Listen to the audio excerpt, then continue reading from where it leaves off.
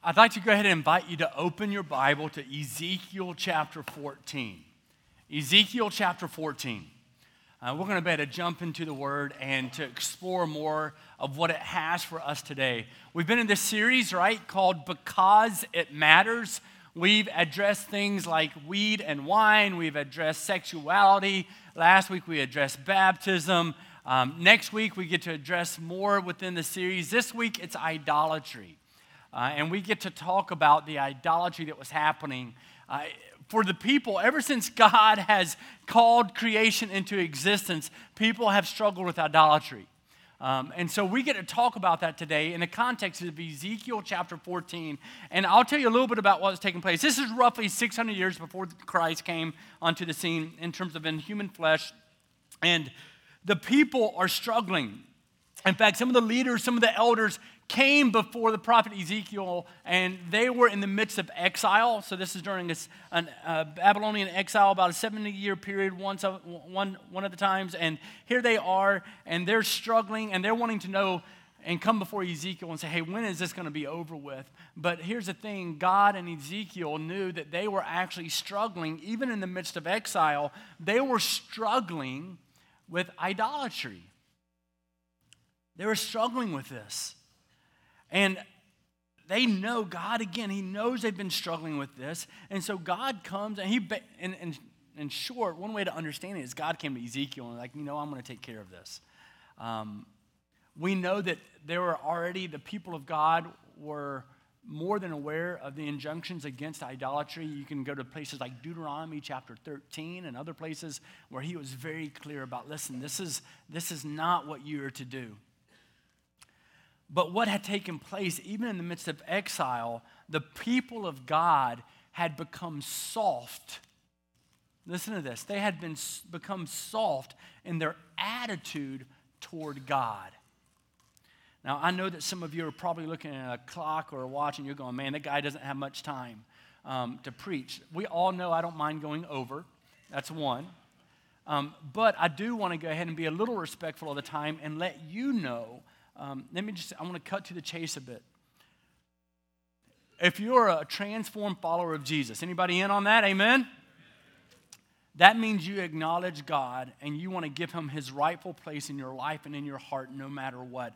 And he defines what that space is through Scripture and through Holy Spirit speaking into your life. And everything else, he goes, it doesn't matter if you have other things in your life, and sometimes that's not a bad thing, but they will always be lesser than me. And so don't let anything into that space that allows anything to have greater priority or greater preference in your life than I do. And the people of God, from the very beginning, we've always had a tendency, and notice there I use the pronoun we, all of a sudden what we do is we allow other things in our life to start taking and stepping into the space that only God should have. And that's what was taking place. They had become soft in their attitude toward God. And so God steps in, and we know even Exodus chapter 20, verse 1 through 3. We know what God thinks about idolatry. Exodus chapter 20 is this little thing called what? The Ten Commandments. 1 through 3, it calls out and he says, hey, God spoke all these words saying, I am the Lord your God who brought you out of the land of Egypt, out of slavery. You shall have no other gods before me. So if anything, right now, even if you don't think you have any idols in your life, there should be lights flashing and going, okay, at least let me examine what type of idols I might have in my life. The big question is really God's getting to with the people in Ezekiel 14. He's going to force them to answer, what or who is your God? What or who or what? It doesn't matter. Is your God? What or who is your God? So he's going to force them to examine this. I mean, really, idolatry fits perfect with baptism. Right? Because baptism is saying, you know what? I'm not going to allow anything else to to identify me in terms of who I really am. I'm not going to let anything else have the place of God in my life, and I am calling him out. That's what baptism is. It's saying I am identified with Jesus, and he will always take precedence, always take primary in my life, and as a result of that, I want to make sure that I rid myself, I get rid of any other idols that may be in my life. That's what it is.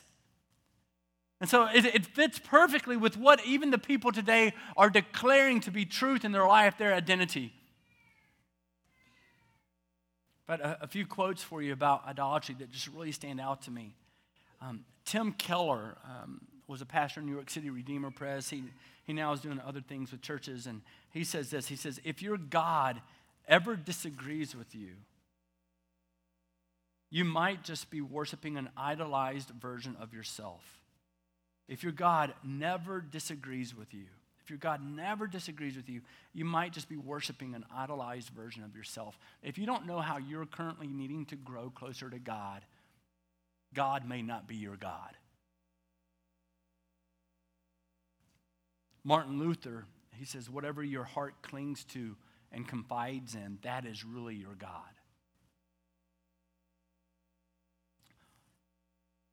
We speak often about default settings here at Chapel Point. What are your default settings? What are those things that you run to in the midst of difficulty, in the midst of hurt, in the midst of pain? What do you turn to first? Is it God? G.K. or Gilbert Keith Chesterton, a great theologian, lived 1870s to 1940-ish, 1930-ish. He says, for when we cease to worship God, we do not worship nothing, we worship anything.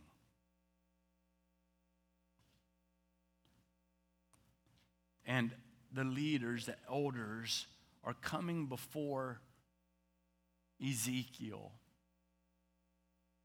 And what is really happening is they're starting to worship anything.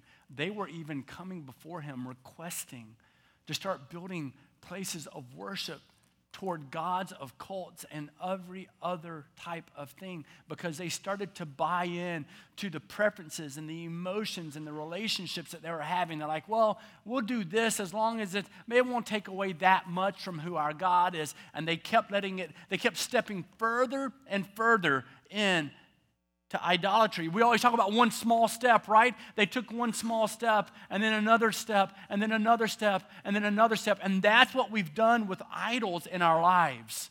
We often have softened our own attitude toward idolatry. And God is saying, no, don't do it. And so here he is, Ezekiel chapter 14. Verse 1 and following, he says this. He says, then certain of the elders of Israel, leaders, right? And this is in the midst of exile.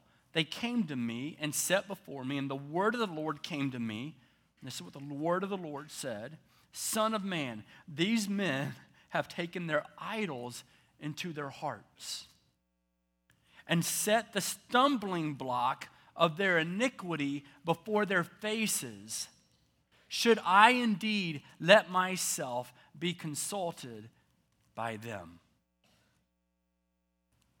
Now, he then continues on in this passage and he says, therefore, I want you to say to them, thus says the Lord God.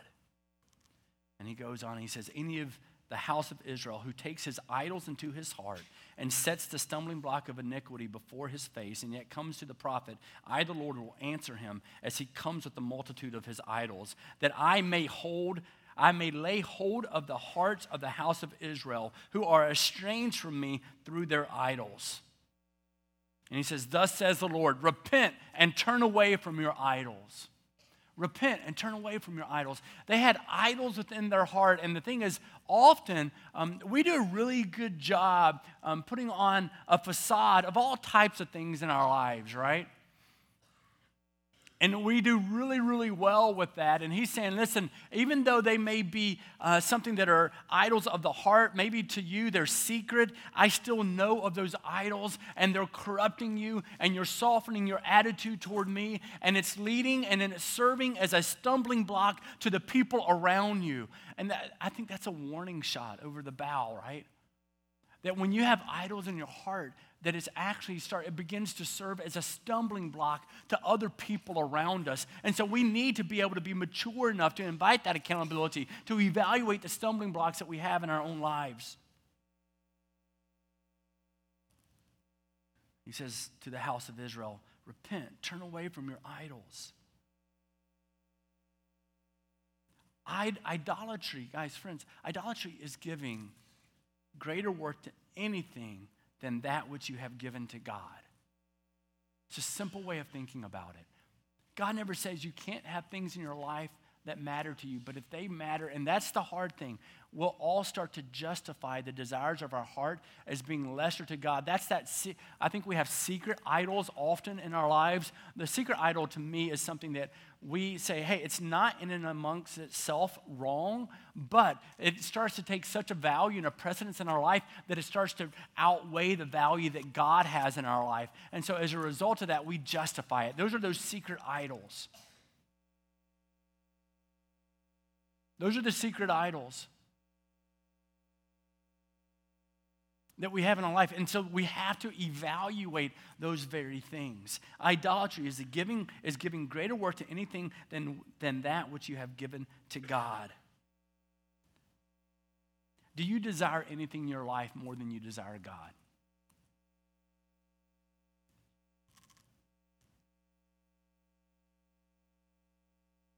And you can answer that question by evaluating if you spend time with God.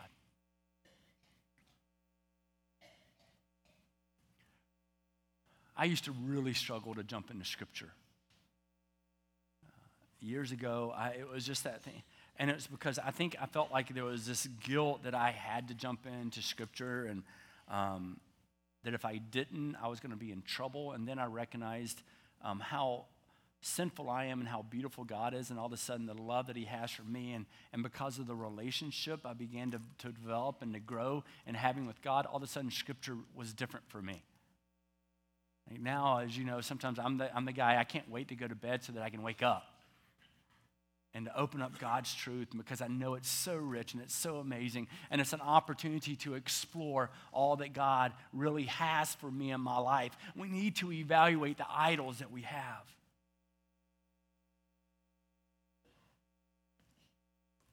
Why? Because as the people were discovering Ezekiel chapter 14, idols softened their hearts. That's what idols do. Often, idols soften our hearts, and you can fill in the blank there for you. Idols soften our hearts toward things opposing God while lessening our desire to know God. Listen to this so carefully.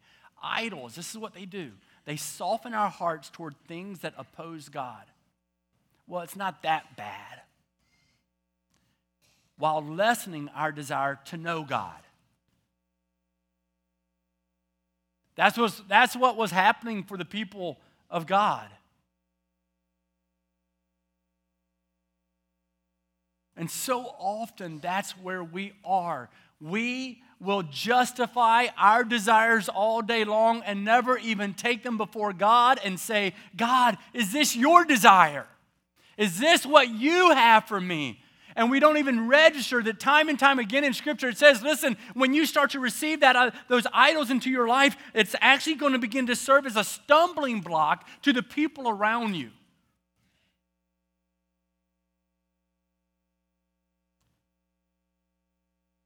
And so here are these guys who had set up idols in their hearts. And just like the leaders that were mentioned in even prior to this, Ezekiel chapter 8, 10 through 16, they were now considered to be idol worshipers. And it wasn't evident outwardly, but inwardly, God knew.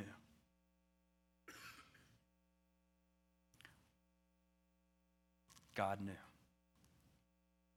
And so here's the word of the Lord coming and speaking to them. And the charge against them, this is according to one theologian, says, the charge against the people of God is that they had been infected by their Babylonian environment and the attractions of its idolatrous religion. Nothing had changed outwardly in their allegiance to the Lord, but they had taken idols into their hearts. They were still putting on a good show, right? For us today, 2019, they were still putting on a good show. Maybe they were showing up at church and they were doing the things that they felt like they needed to do, but they had taken idols into their hearts. And so often we're more concerned with keeping an outward appearance of faith intact while never allowing God to transform our heart. Hard question. Which one are you more concerned with? Keeping an outward appearance of being faithful, or truly allowing God to transform your heart?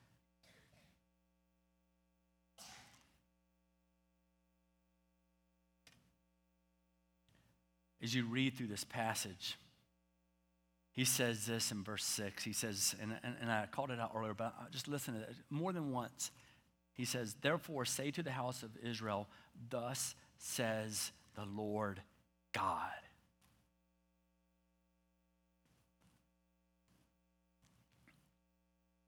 In my house, if you're new here, majority already know this, I have 4 kids, right? And I can hear them sometimes say, hey, will you help me with the dishes? Or, hey, will you grab, a sibling will look at one of their siblings, right? My son or my daughter will look at one of their siblings and say, hey, can you help with the laundry? Or, hey, can you help with the dishes? And then all of a sudden you hear the voice get louder, why won't you help? And then I hear, Dad said, right? And then the kid starts to help. Why? Because I threatened them with a baseball. No, I'm kidding. And it's because one voice has greater authority in their life than the other voice. And really what I hear says, thus says the Lord my God. Thus says the Lord my God. And all of a sudden, when you hear the words, thus says the Lord, your ears had better perk up and your feet get ready to move, because you need to act on behalf of the Almighty God. And if that doesn't get your attention, nothing is getting your attention. Are you giving voice to the right voice? Or do other things really matter more to you? Do you treat the voice of the Lord like a sibling when you're young and you're like, I'm not going to really help right now with the dishes. I don't feel like it.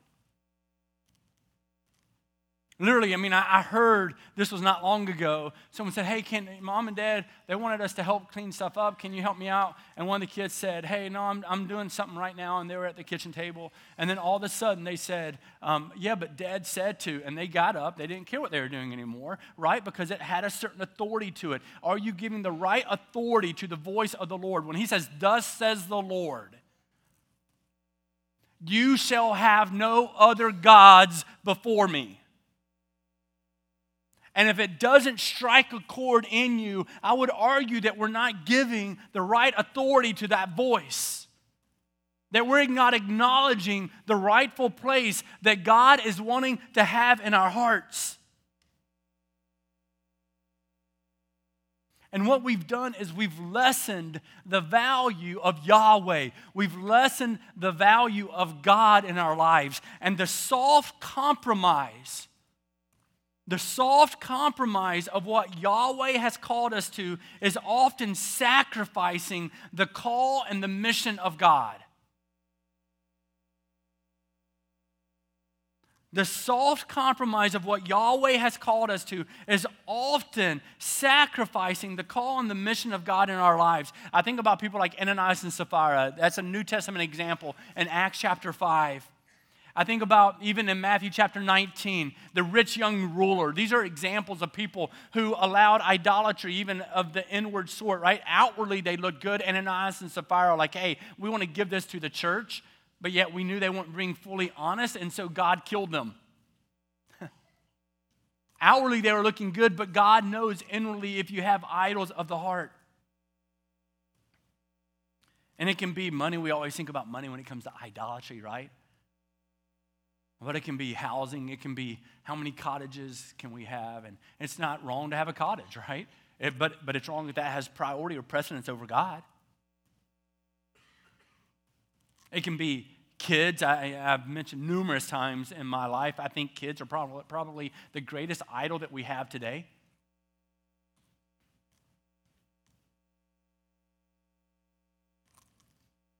It can be cars, boats, money, anything that has greater value than God.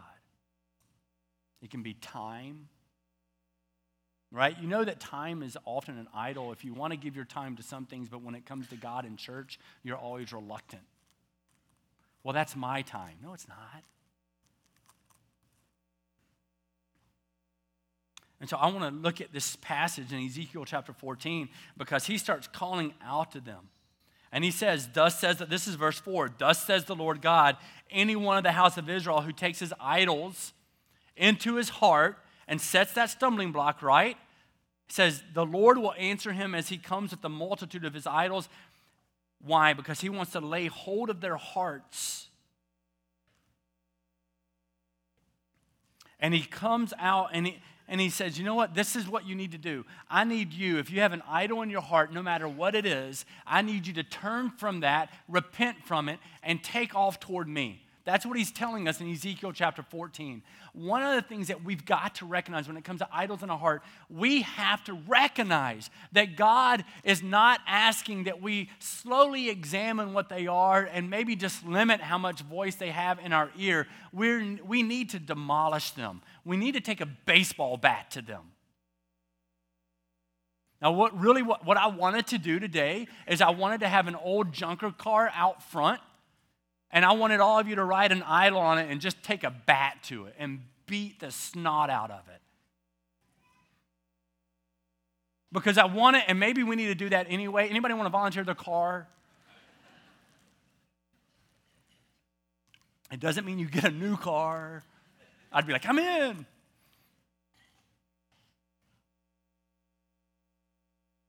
So many times when it comes to idolatry.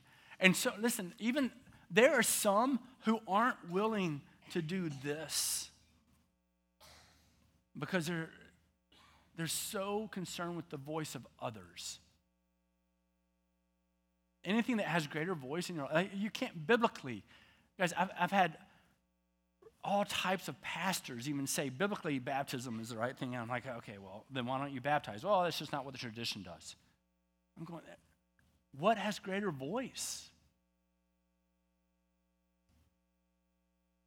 When it comes, the reason money and cars and homes and all that is often an idol is because we say, well, it's not bad in and amongst itself, but then we recognize later on, if we're really honest, when it begins to have greater value than God himself, there's an issue with it. There's a problem with it. I tell my wife and my friends all the time, I will always struggle with the right identity with money. I'll always have that tension, and I want it in my life. I want to have that tension. Because I don't want anything to ever have greater value to me than God does. And when I lose that tension, I've probably already begun to lose.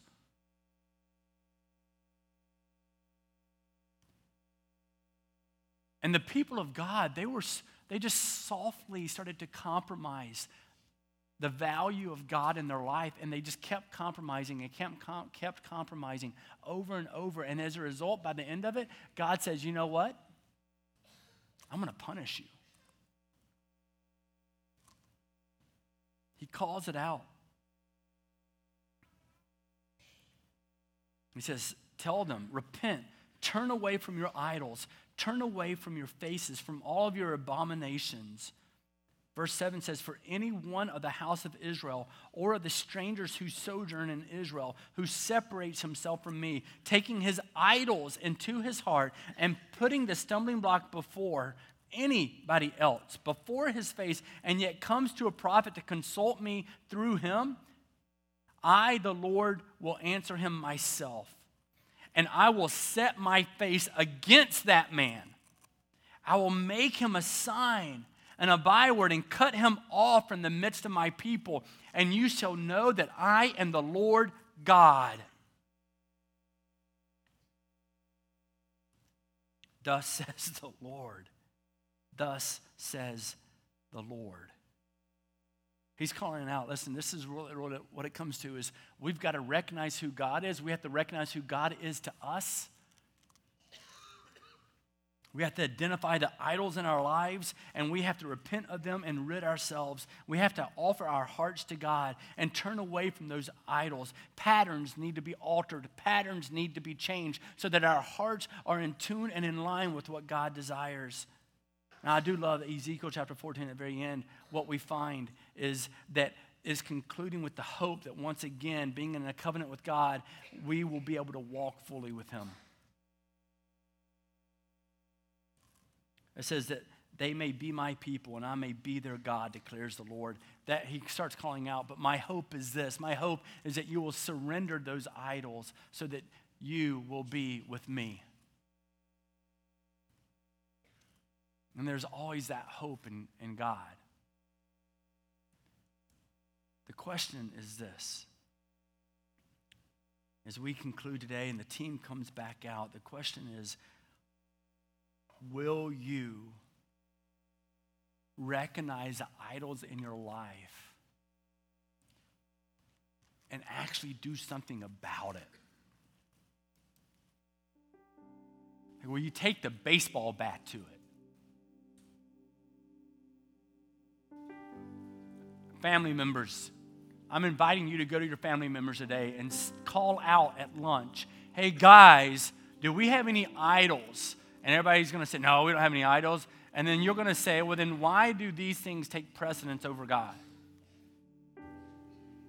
I'm inviting you to do that.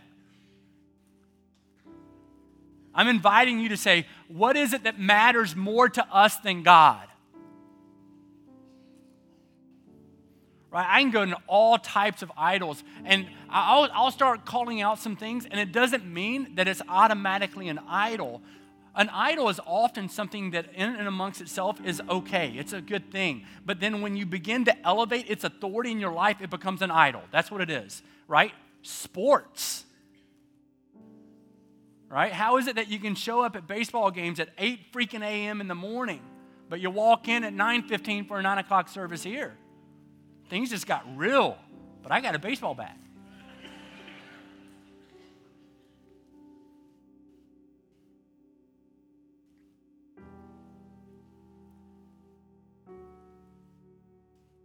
Baseball has never saved anybody. Jesus has.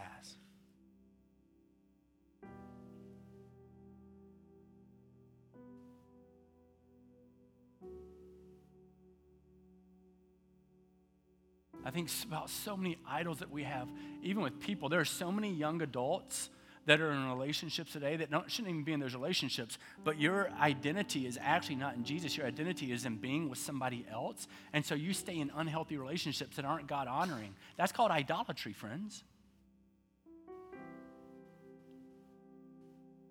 And what God is saying is, I have so much more for you. And he's not saying, gently usher anything that has greater value than me to the side to not deal with it today. He never says that. What he's communicating is this: destroy it. Annihilate it. Just like I did sin through my son, Jesus Christ. When Jesus Christ was put on the cross and nailed to it, and when he was buried, and then when he rose from the dead, he absolutely crushed iniquity. He destroyed sin. And that's what we want to do with idols in our lives, because we recognize the beauty and the love of Jesus Christ. Don't be soft toward idolatry. Take a baseball bat to him and declare that Jesus is Lord. God, we come before you. We worship you. We thank you for who you are. God, we know that worshiping any God other than you is worshiping a lesser God. And we desire today to worship a greater God, and his name is Jesus. And so we're willing to examine and identify. God, give us a heart willing to examine and to identify the idols in our lives and to set those things aside. And not only to set them aside, but to demolish them, to take a baseball bat to them, God. because you are our King. You are our Lord. You are our Savior. In Christ's name, amen. Will you stand? And we're going to close with this. And let me go ahead and tell you, we're going to sing this song as a benediction. And then as you leave today, to my left, right over there, there's a prayer room. We would always love to pray with you. Some of you are going, you know what, I have some idols in my life, and maybe it's the voice of some other people. Maybe some of you need to stick around and be baptized in the next service, right? And some people are really concerned, you're not going to have time to preach. And I said, oh, I'm going to have time to preach. Come on. We're going to open up Scripture. And so as we close today, will you allow this song to be a prayer of declaring who God is? And as you depart, Pastor Nathan will dismiss you after. Declare that God is your Lord in all that you do and all that you say this week.